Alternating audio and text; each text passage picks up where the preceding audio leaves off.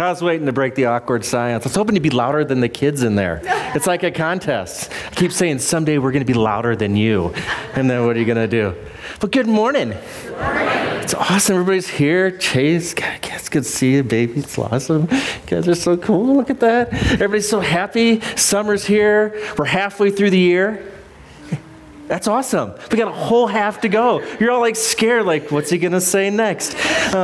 It's all good. So we've had a year where we've just been delving into our hearts and all these really tough topics. And if you're new here, we've gone through how the church and culture meet and where they don't meet. We've been talking about the fruit of the Spirit. We've been dealing with amazingly things that hit our hearts, convict us, sometimes make us a little ashamed. I've discovered I have an issue with tiny little spiders and Doritos I never knew about. I'm working on it. But it's just all this wonderful things happen. And so when Brian said, hey, I'm going to be out of town, do you want to preach? And I'm like, yes, I do. And then he said, and I looked at him and go, any particular topic? And he goes, whatever you want. And I saw a little bit of fear go through Brian's face, like carte blanche. So if you're new, buckle up. It's going to be fun. So today we're going to talk about, as you can see, the power of God and what God has done. So if you haven't already gotten your Bibles out, I encourage you to get your Bibles out, notepads. I'm going to move a little quick through some things. And so you may have to write down some notes, but we're going to start in Genesis. So if you've never had the Bible before, it's easy. It's the first book. It's right there. And we're going to start in Genesis 1. And before we get going and get into all this, I just want to have a quick, easy history lesson.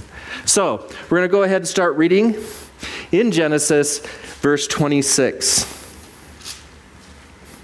Then God said, let us make man in our image, according to our likeness, and let them rule over the fish of the sea, and over the birds of the sky, and over the cattle, and over all the earth, and over every creeping thing that creeps on the earth.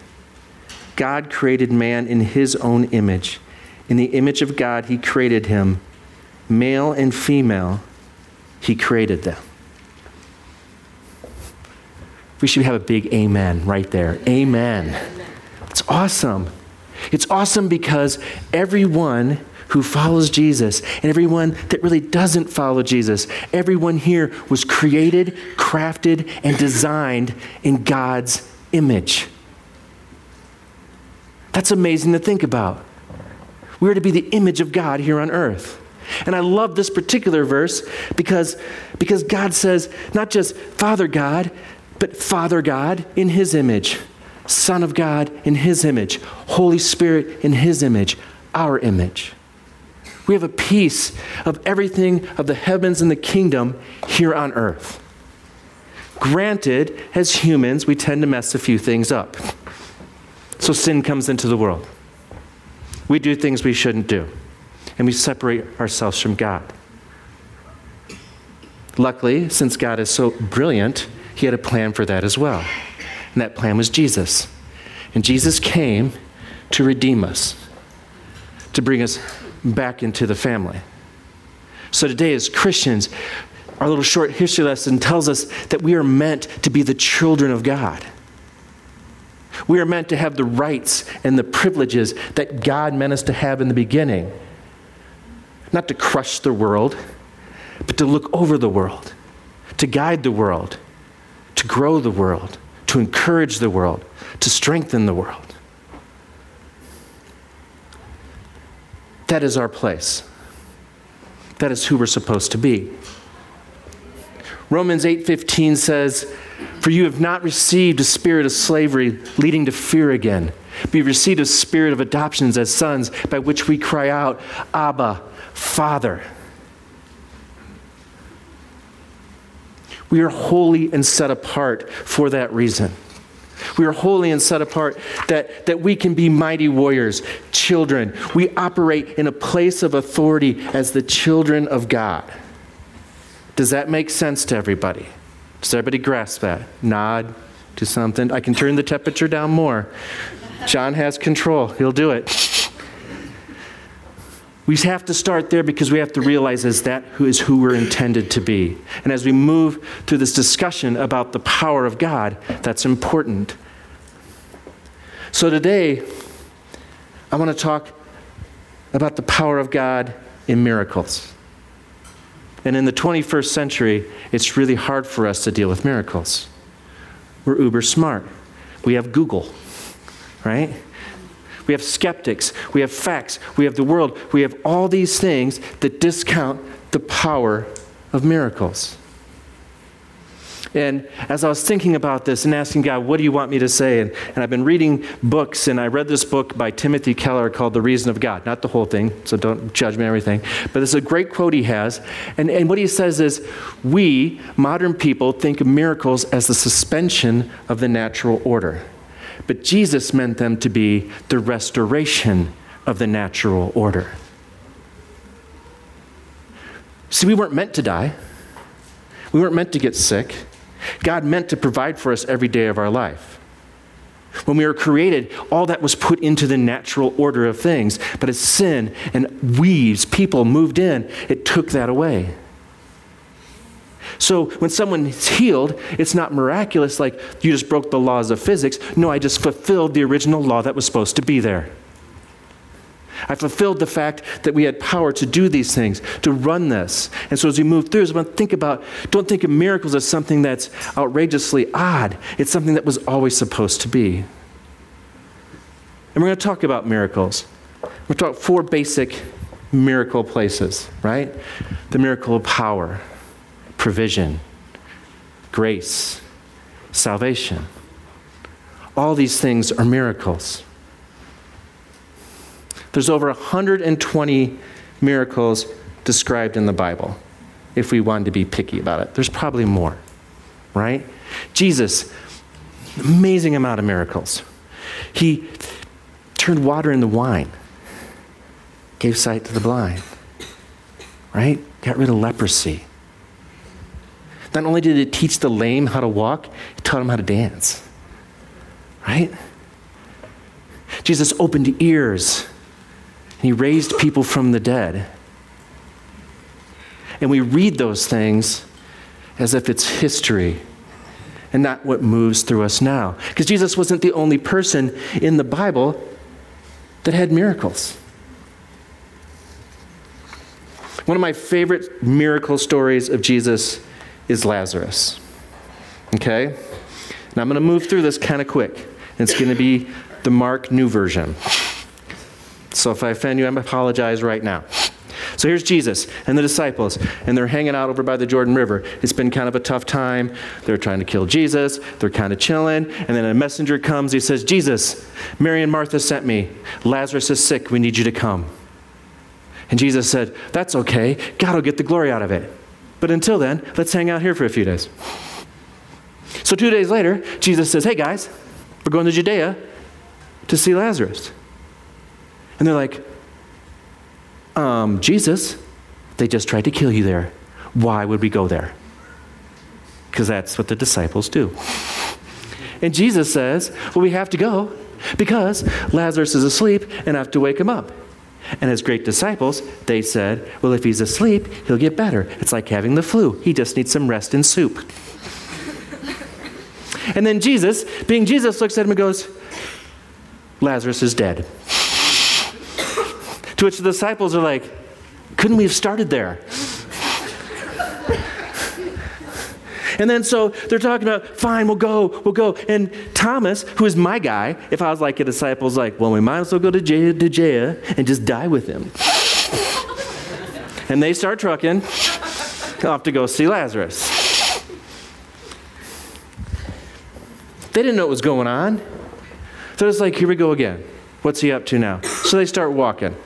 And they're trucking around. And they're a couple, they're getting close. And Martha comes running out because she heard Jesus there. Jesus, you're here. But if he had been here, my brother wouldn't have died. She goes back and tells Mary. Mary comes trucking out. Jesus, if he had been here, my brother wouldn't have died. And Jesus is like hurt I mean, Lazarus' family was wealthy, so there's paid mourners and unpaid mourners and wailing and crying, and Jesus is looking at this spectacle, and the Bible actually says that it immensely hurt him emotionally. That not only did he cry, he just wept. And throughout this, everybody is doubting him. He's being mocked. What? You can open the eyes of the blind, but you can't save your friend? Who are you?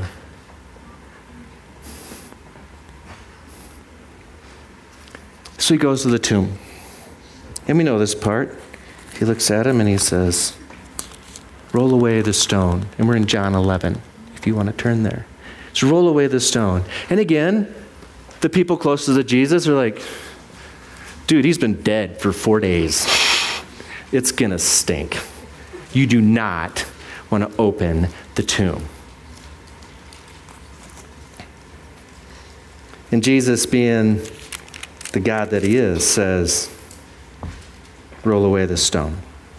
So we're going to start in verse 41. So they removed the stone. And then Jesus raised his eyes and said, Father, I thank you that you have heard me. I knew that you always hear me, but because of the people standing around, I said it so that they may believe that you sent me. And when he had said these things, he cried out with a loud voice, Lazarus, come forth. And the man who had died came forth, bound hand and foot with wrappings, and his face was wrapped around with the cloth. That is an amazing miracle. Lazarus hobbling out of the tomb after being dead for 4 days. And what I love about this so much is that despite everybody with Jesus knowing who he is, it's such a perfect illustration of our culture and life today. His disciples had seen Jesus do amazing things. They've watched him heal people. They've watched everything up to this point, and they're like, we don't need to go to Judea. What can we do there? Martha herself, when Jesus asked, do you know who I am? She looked at him and said, yes, you're the Christ. You're the Son of God who's come to the world. But you didn't save my brother from dying. And all around this whole thing, they're just looking at him and saying, what do we do? But even in an environment without faith, Jesus showed the power of God. In an environment where people were doubting, or an environment where the world was looking in and saying, you can't do this, he said, watch me, I can, I did. And as we travel through our lives and our worlds, these are things we need to think about. John even mentions later that if we were to write down all the miracles that Jesus did, it'd fill so many books, we couldn't put them in the world.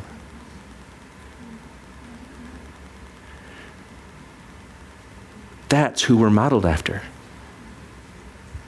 That's whose image you're created in. That's whose life you were meant to live. And Jesus isn't the only one in the Bible that did miracles. Moses did miracles. Elijah did miracles. Elisha did miracles. Peter, Paul, and untold people that we don't even know about. It wasn't something that was supposed to be rare. It was something that was supposed to point to the power of the God that they served and created us and made us. Do miracles still happen today? This is the interactive part. Do miracles still happen today? Yes, they do. Has anybody seen a miracle? Raise your hand. My goal is by the end of this, everybody raises their hand. I've been blessed to see many miracles. I'll be honest. I've laid my hands on friends whose knees are so arthritic they couldn't even stand and watch them dance. And know they still do it today. I prayed for people that had cancer and watched them be healed. One time, I sent my oldest daughter, Ellie, to Signs and Wonders camp at the International House of Prayer in Kansas City. 4th or 5th grade, somewhere in there. I don't know. I'm old. I can't remember. I didn't write it down. So they sent her to camp, and I come back 3 or 4 days later, pick her up, and it's all these kids. So we get in the car and doing the dad thing. How was it? It was great. It was awesome. Oh, the kids are gone. We get home, and I look at Ellie. I go, hey, Ellie, where are your glasses? Because as the perfect godly father, it was like the 3rd pair I had bought. And I was starting to get a little triggered. Oh, they're in my bag. And why are your glasses in your bag? Oh, because I don't need them anymore. Oh, you don't need your glasses anymore. No, I don't need my glasses anymore. And I go, and why not? Well, one night, we're in worship, and they said, if you want your eyes healed, raise your hand. And I thought, I hate my glasses, so I raised my hand. And now, I don't need glasses. I'm like, well, Ellie, maybe you should wear your glasses. And if you don't know my oldest daughter, Ellie, she's not very vertical. She wasn't very vertical then, but she squared up on me. Like, she came right up to me and squared up and said, and like almost did the Wonder Woman. I remember this vividly in my brain. Dad, you said God can do anything. Dad, you said whenever we didn't have money, God always gave us what we needed. And he did. Whenever we had food, we needed food. I've watched you heal people. I've seen you baptize people. Are you saying that God can't heal my eyes? And again, as the parenting leader of the world, I got down on one knee to be at her level. And I looked her right in the eyes, and I go, Ellie, I'm sorry. I should never have doubted you. You're right. God can do everything. Now let's go see the optometrist. And we all know what the optometrist said, right? Her eyes are 20/20. I don't know what's going on. To this day, Ellie only wears glasses to drive at night because the lights bother her eyes. Amen, right? There we go. See? 3 more people can raise their hand. Anybody know who Naya is? Remember Naya? Our friend? Into 6th grade year? Find out she has a tumor in her head. For those of us here, we all feel right now that moment when we heard it. Because they didn't just say, hey, you have a tumor. We're going to give you a year at the most, but maybe months. And she's an awesome young lady. So we prayed. It was amazing, the prayer. And we prayed, and we prayed, and we prayed, and we prayed, and the tumor got smaller and smaller and smaller. And yes, doctors did their thing, but they're still confounded. In fact, Lori, who is awesome to see you here today, Lori, sent me a video of Naya at the 8th grade continuation at Monarch K-8 giving an address thing. They told me I wasn't going to make it. I had to learn how to write and dress, but you know what? I'm here. Amen. God's great, right? Miracles are happening every day around us, everywhere. We just don't see them. We don't notice that they're there. And I think in the base of it, there's 2 reasons why. Number 1, noise. Just noise. Who's been on a mission trip? Interactive day. Remember? Raise your hands. Been on a mission trip? Did you see things on a mission trip you never thought were possible? Did you see miracles on a mission trip that you didn't think could ever happen in your whole life? And it changed you, and you were, ugh. And then you get off the bus and walked in your house. Your phone starts tweeting, Facebook, Instagram, TV, kids, soccer, work, money, bills. And pretty soon that miracle seems really tiny and distant.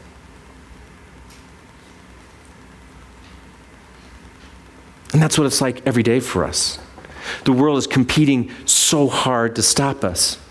We keep talking about this over. We have a really, really crafty enemy. If I can't make you not believe, I can certainly keep you away from where you need to be. I can cover your eyes and make you look over here. I create noise so you can't hear what you're supposed to hear. And we follow that. Right? And we look at that and it bothers us. And our culture blocks it. And everything blocks it. And it just happens. Even Lazarus coming out of the tomb, right? Hey, I just got resurrected. Look at me go. Waddling along. Jesus says, unbind him. Free him from the noise. Free him from what's tied him down. Free him from the death of this world. Lazarus went into the tomb dead with the knowledge of who Jesus was as his friend. Lazarus came out of the tomb knowing Jesus and the resurrection power of him. I would have loved to see the rest of that story. I really wish they'd written more of what he did next. Because I have a feeling he didn't sit at home and go, man, that was a tough 4 days. Whew. Don't do that.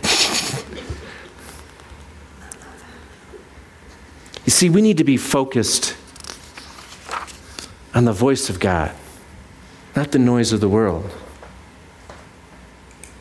And we've talked about this a lot this year, because if we're hearing the voice of the God, if we're hearing what he's telling us what to do, the noise of the world doesn't matter anymore.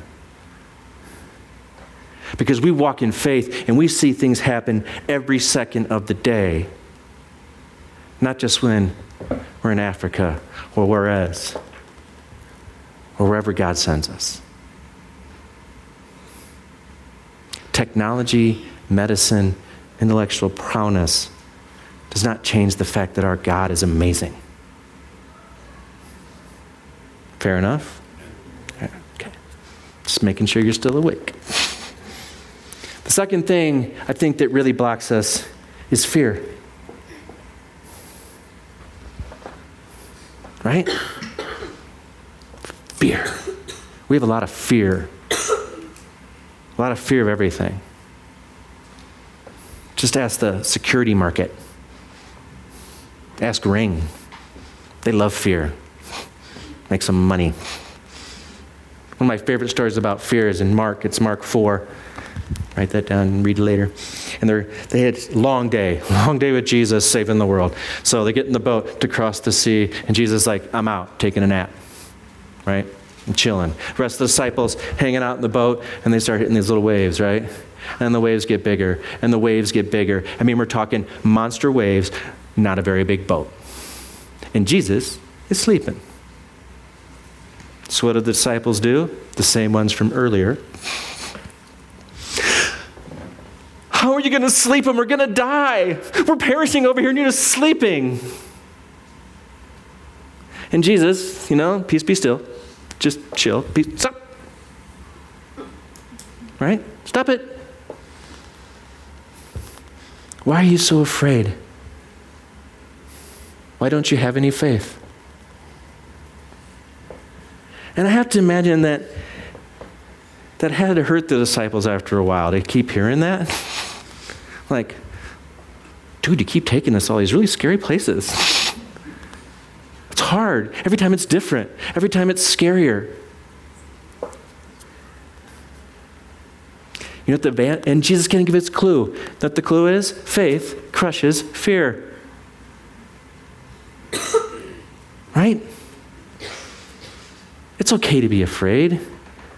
But if I have faith in the God whose image I am created in, who runs power through me, who gives me amazing things, to spread his word and point the world to the God that is real, what am I afraid of?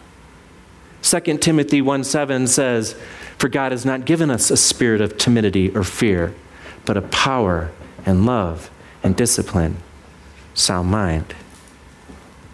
Paul's talking to Timothy because here's a young pastor trying to figure everything out, and the world is weird. And timidity here,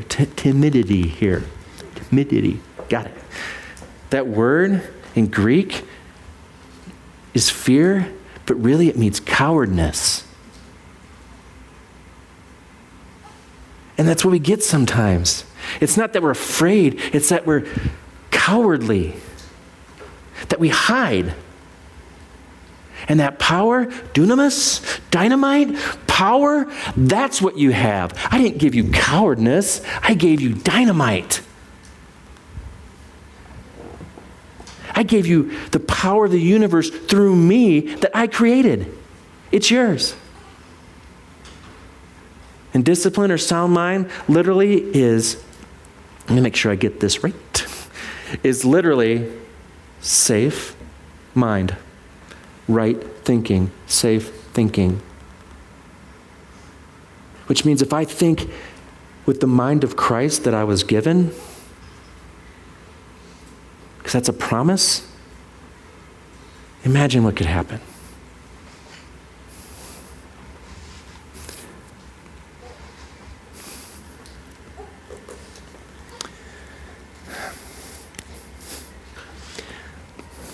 So this battle that we're in, right?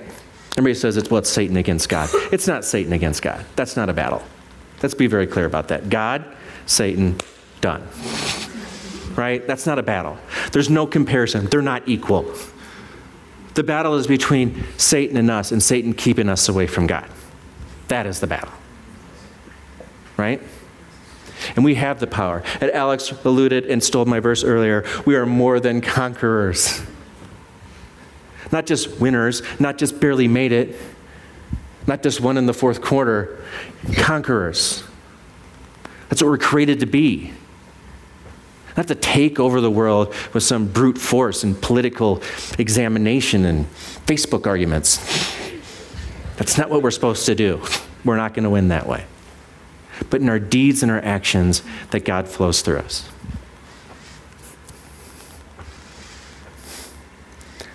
I'm going to tell you a little story. And I debated about this quite a bit since Brian first said, anything you want to talk about. Like, oh, I got a story. It's a weird little story. And it starts with an image that I'm going to show you here in a minute. Some of you may find this image disturbing. Some of you may snicker. Some of you may get your phones out and email brian@rockcreekchurch.org. All that is fine. I'm asking you to hold on to the end. Okay, you ready? Ready? Donald, can you show the slide, please? This is the image. It's a number. For those of you listening online, for those of you watching on YouTube, the number is 69. And all of us have mixed feelings. I actually heard a snicker. That was awesome. We all have these mixed feelings about this number. So as I've alluded to in the past, and if you're new here, you haven't heard all the stories, I wasn't actually a very good person my whole life. I was raised in a Catholic household. I knew where the lines were. I walked right on them as much as I possibly could. I lengthened them. Sometimes I boldly jumped over them without any concern for who God was. But wherever I went, this goofy little number showed up. As a 15-year-old boy, it was awesome. I'm not going to lie. Okay? But like I'd get jerseys, that'd be my number. Right?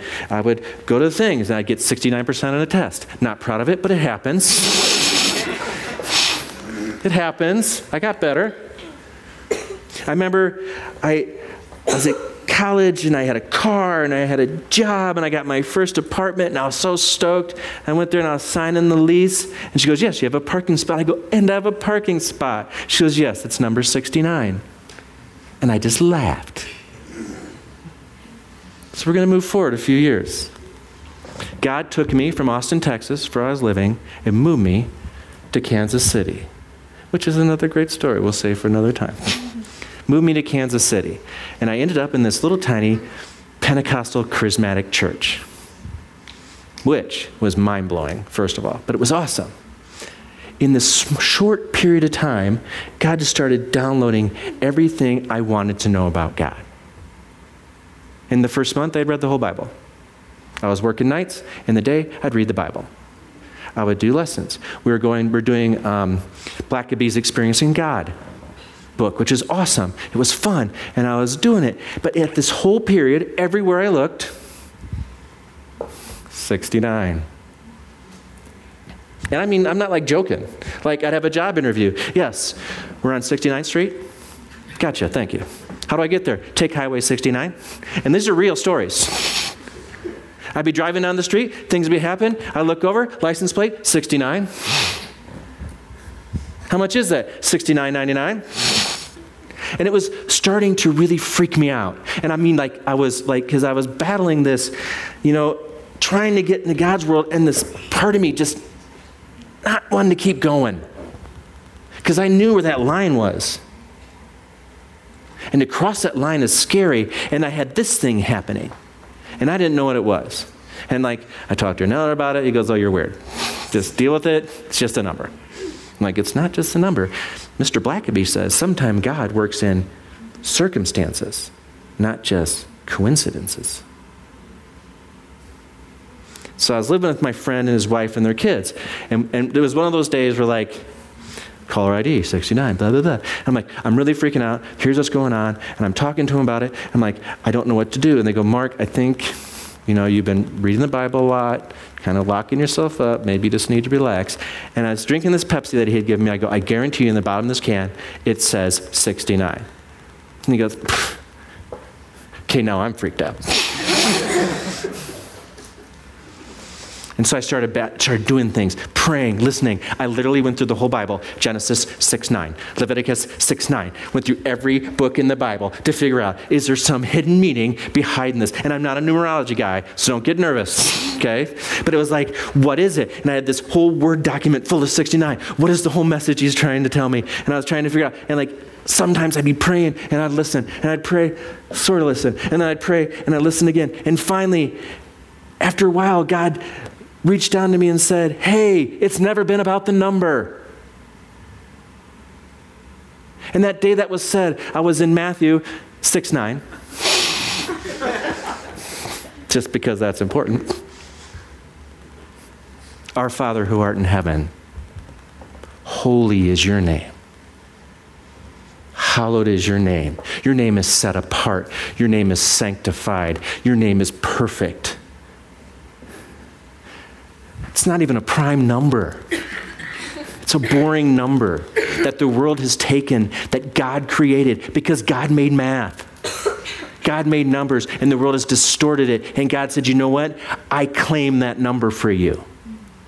I've redeemed that number, because ever since this started, whenever I saw this number, I didn't think about anything but God. This number I wore proudly on my chest in college when I played football, thinking I was cute. This number I considered having tattooed on myself. Thank you for not making me do that. But I might now, I don't know. It was reclaimed for me. Just like I was reclaimed for him. And it still happens. My kids know it. They laugh about it. Hey, Dad, there's a 69. If you're going on 70 through Nebraska, exit 369 is for friends. I didn't know that till one night, and I was really mad, and I was really mad at the kids, and I looked up at the mile marker and said, 369 friends. I'm like, thanks. Literally last night, 2 o'clock in the morning, my daughter calls me. We're broken down the highway. We're on the way home from the airport. Can you come get us? So I get out and I go pick him up, and got to see my granddaughter, so that was cool, except she was asleep and kind of grumpy. I get him in the car. I drop her off at their house in Longmont. I'm driving back, and there's no one out. It's 4 a.m. at this point, right? You're just cruising. You're like, what's going on? And I'm going, and the light's red ahead of me. I'm like, so I'm just chugging. And some dude or lady, I don't know, whips around me, cuts me off to beat me to the red light.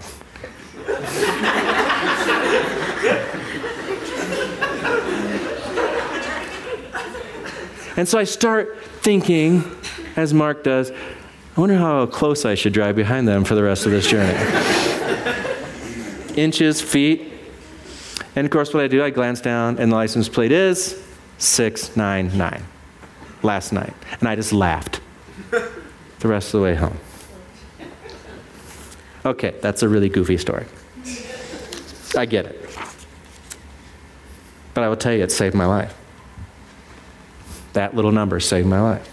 Not because it's a number, because at some point, this knowledge about God that I've had from a kid and Jesus Christ in my power went from here to here when I realized what he would do. Because if he'd do that with a little stupid number, Imagine what he could do with my life. Imagine if I cut the noise out and I cut the fear out and I stopped using culture's examination and definition of miracles and life and God and Jesus and started using God's definition of miracles and life of God and the grace that he had on me. There's no reason I should be standing on this stage. There's people from my past would show up and say, you shouldn't have that guy on that stage. I pretty much can guarantee you that. But you know what? They don't claim me. God does. God's power runs through me. God's might runs through me. Not just for miracles of healing the dead, which would be awesome. I'm still working on that one. Not just a miracle of being able to kneel down with someone as they give themselves to Christ and watch that. That salvation, that grace that we have in one another when we do really, really, really non-smart things. And how many has been, people in this room have just been struggling, if only I had $50. And somehow someone says, hey, I got $50 for you. And we say, what a coincidence. The power of God is here for us because nothing is impossible for God. We can't give up. The story of Naaman, 2 Kings 5.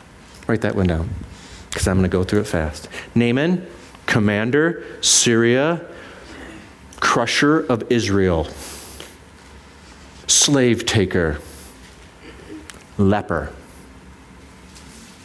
Couldn't find help in his own land. A little slave girl from Israel says, I know a guy that can heal you. His name is Elisha. Goes in Israel. I want to see Elijah. Everybody's freaking out. Elijah says, hey, dip yourself in the Jordan 7 times. Naaman's like, I am not going to put my foot in that gross Jordan water. Why is your water any better than my water? Mumbling, grumbling, letting the noise hitting him, let the fear being embarrassed because he dipped himself naked in the Jordan River. And finally he decides to. 1. This is stupid. 2. 3. Nothing. Right? 4. And you know, now there's a crowd. Because there always is in this situation. 5. 6. I quit. But he didn't. He went 7. And when he came up, the leprosy was gone. And did he say, thank you, O healing medical waters of the Jordan? He said there is one God. That God. Be bold. Jesus didn't say, hey, Lazarus, come out of the tomb if you want to. Claim the power that you have. There's a fine line there, so I'm not going to cross it. I get it. But we have to claim the power that we were given, who we were meant to be, to restore things to the natural order. And the natural order is God's in charge, and his power runs through us so we can do amazing things on earth, so we can point to God and say, that's why. Because I am not good. But good runs through me with so many volts that I can change the world. Or at least the person next to me. And I understand waiting for your miracle hurts. And I understand not every prayer happens. Yes, I watched people healed. I watched one of my best friends with cancer die. I've watched one of my best friend's kids die. I've watched people have to go through foreclosure and not get the job they want. I get that. And I could take that fear and I could stick it right here and I could never pray again. Or I could say, God, I don't know what that was all about, but I'm going to trust you in that, and I'm going to go pray for someone else. And I'm going to pray, and I'm going to pray until it happens. And I'm not going to give up. There's times when I pray for people, and I pray for them, and nothing happens, and I'm literally shocked. And I want to be like that every time. I either want to jump up and worship and say, God's kingdom is greater today, or go, That should have worked. I guess we'll keep praying. Because that's what we're meant to do, to boldly step out in faith, not to cowardly lean into it.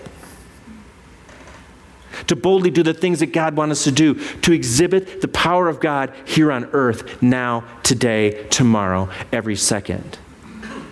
So let me ask you again, how many people have seen miracles in their life? We all have. We've seen family come to God that never would. We've seen near misses. We see doctors that go, I don't know what happened, but they're healed. And little just goofy things, right?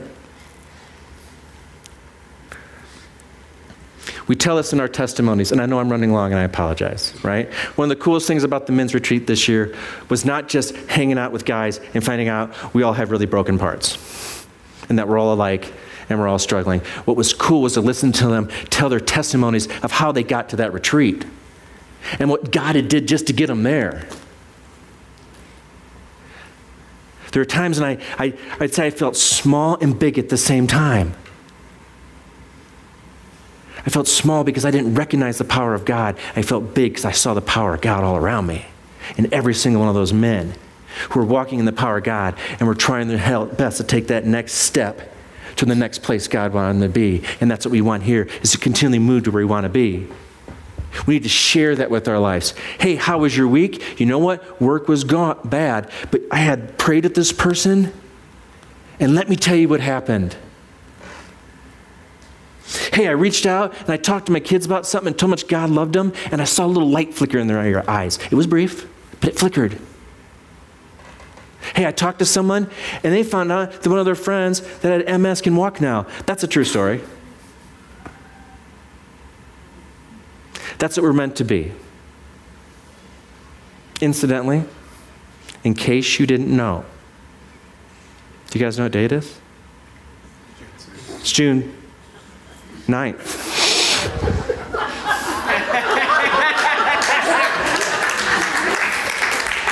I'm just saying.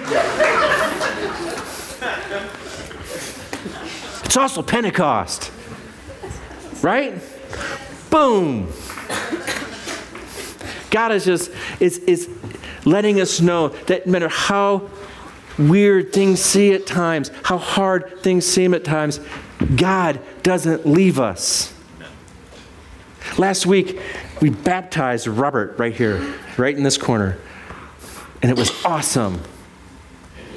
Watching Robert do out loud what he's been wanting to do his whole life. Right? Buried, coming back. Today, we're celebrating communion. Remembrance of what Jesus did for us, right? Standing there that night, they had no clue the miracles that are about to happen. And he broke that bread and he said, take this, eat it in remembrance of me. And he took this cup and he goes, this is a new covenant. And drink this in remembrance of me. Do not forget what's just happened. And they're probably thinking, dude, you just washed my feet. Well, remember that? I can remember feeding these people and that, and they're trying to figure out what's going to happen yet, and they had no idea. We got to take this seriously because that's a sacrifice of love for everyone in this room, for everyone on this planet. And I don't care where you're from. I don't care what you've done. I don't care what's been done to you. God loved you so much that happened. And the moment on that cross, as he hung there and he died, we were reclaimed. At that moment, it was paid. Come back in. Abba, Father, I'm here.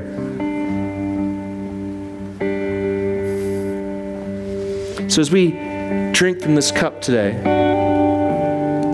and eat this bread today, even if it's gluten-free, it still counts.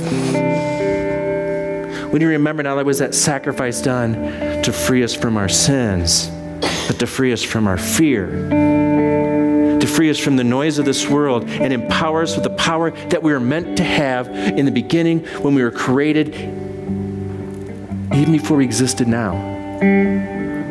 That restoration power.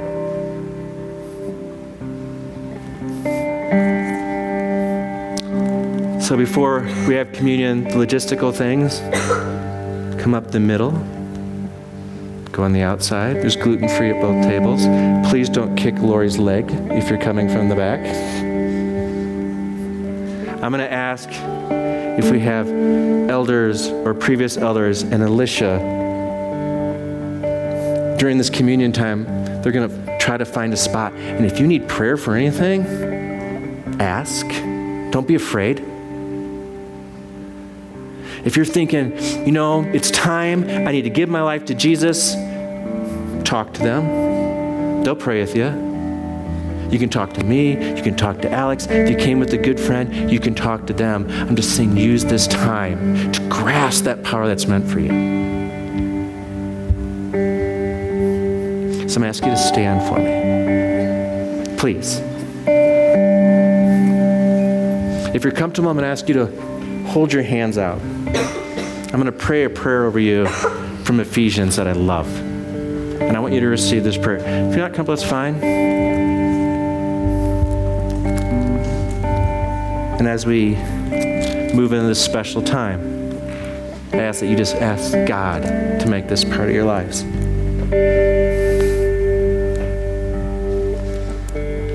For this reason, I bow my knees before the Father, from whom every family in heaven and on earth derives its name, that he would grant you, according to the riches of his glory, to be strengthened with power through his Spirit in the inner man, so that Christ may dwell in your hearts through faith, and that you, being rooted and grounded in love, able to comprehend with all the saints what is the breadth and length and height and depth, and to know the love of Christ, which surpasses knowledge, that you may be filled up to all the fullness of God. Now to him who is able to do far more abundantly beyond all that we ask or think, according to the power that works within us, to him be the glory in the church and in Jesus Christ to all generations, forever and ever. Amen.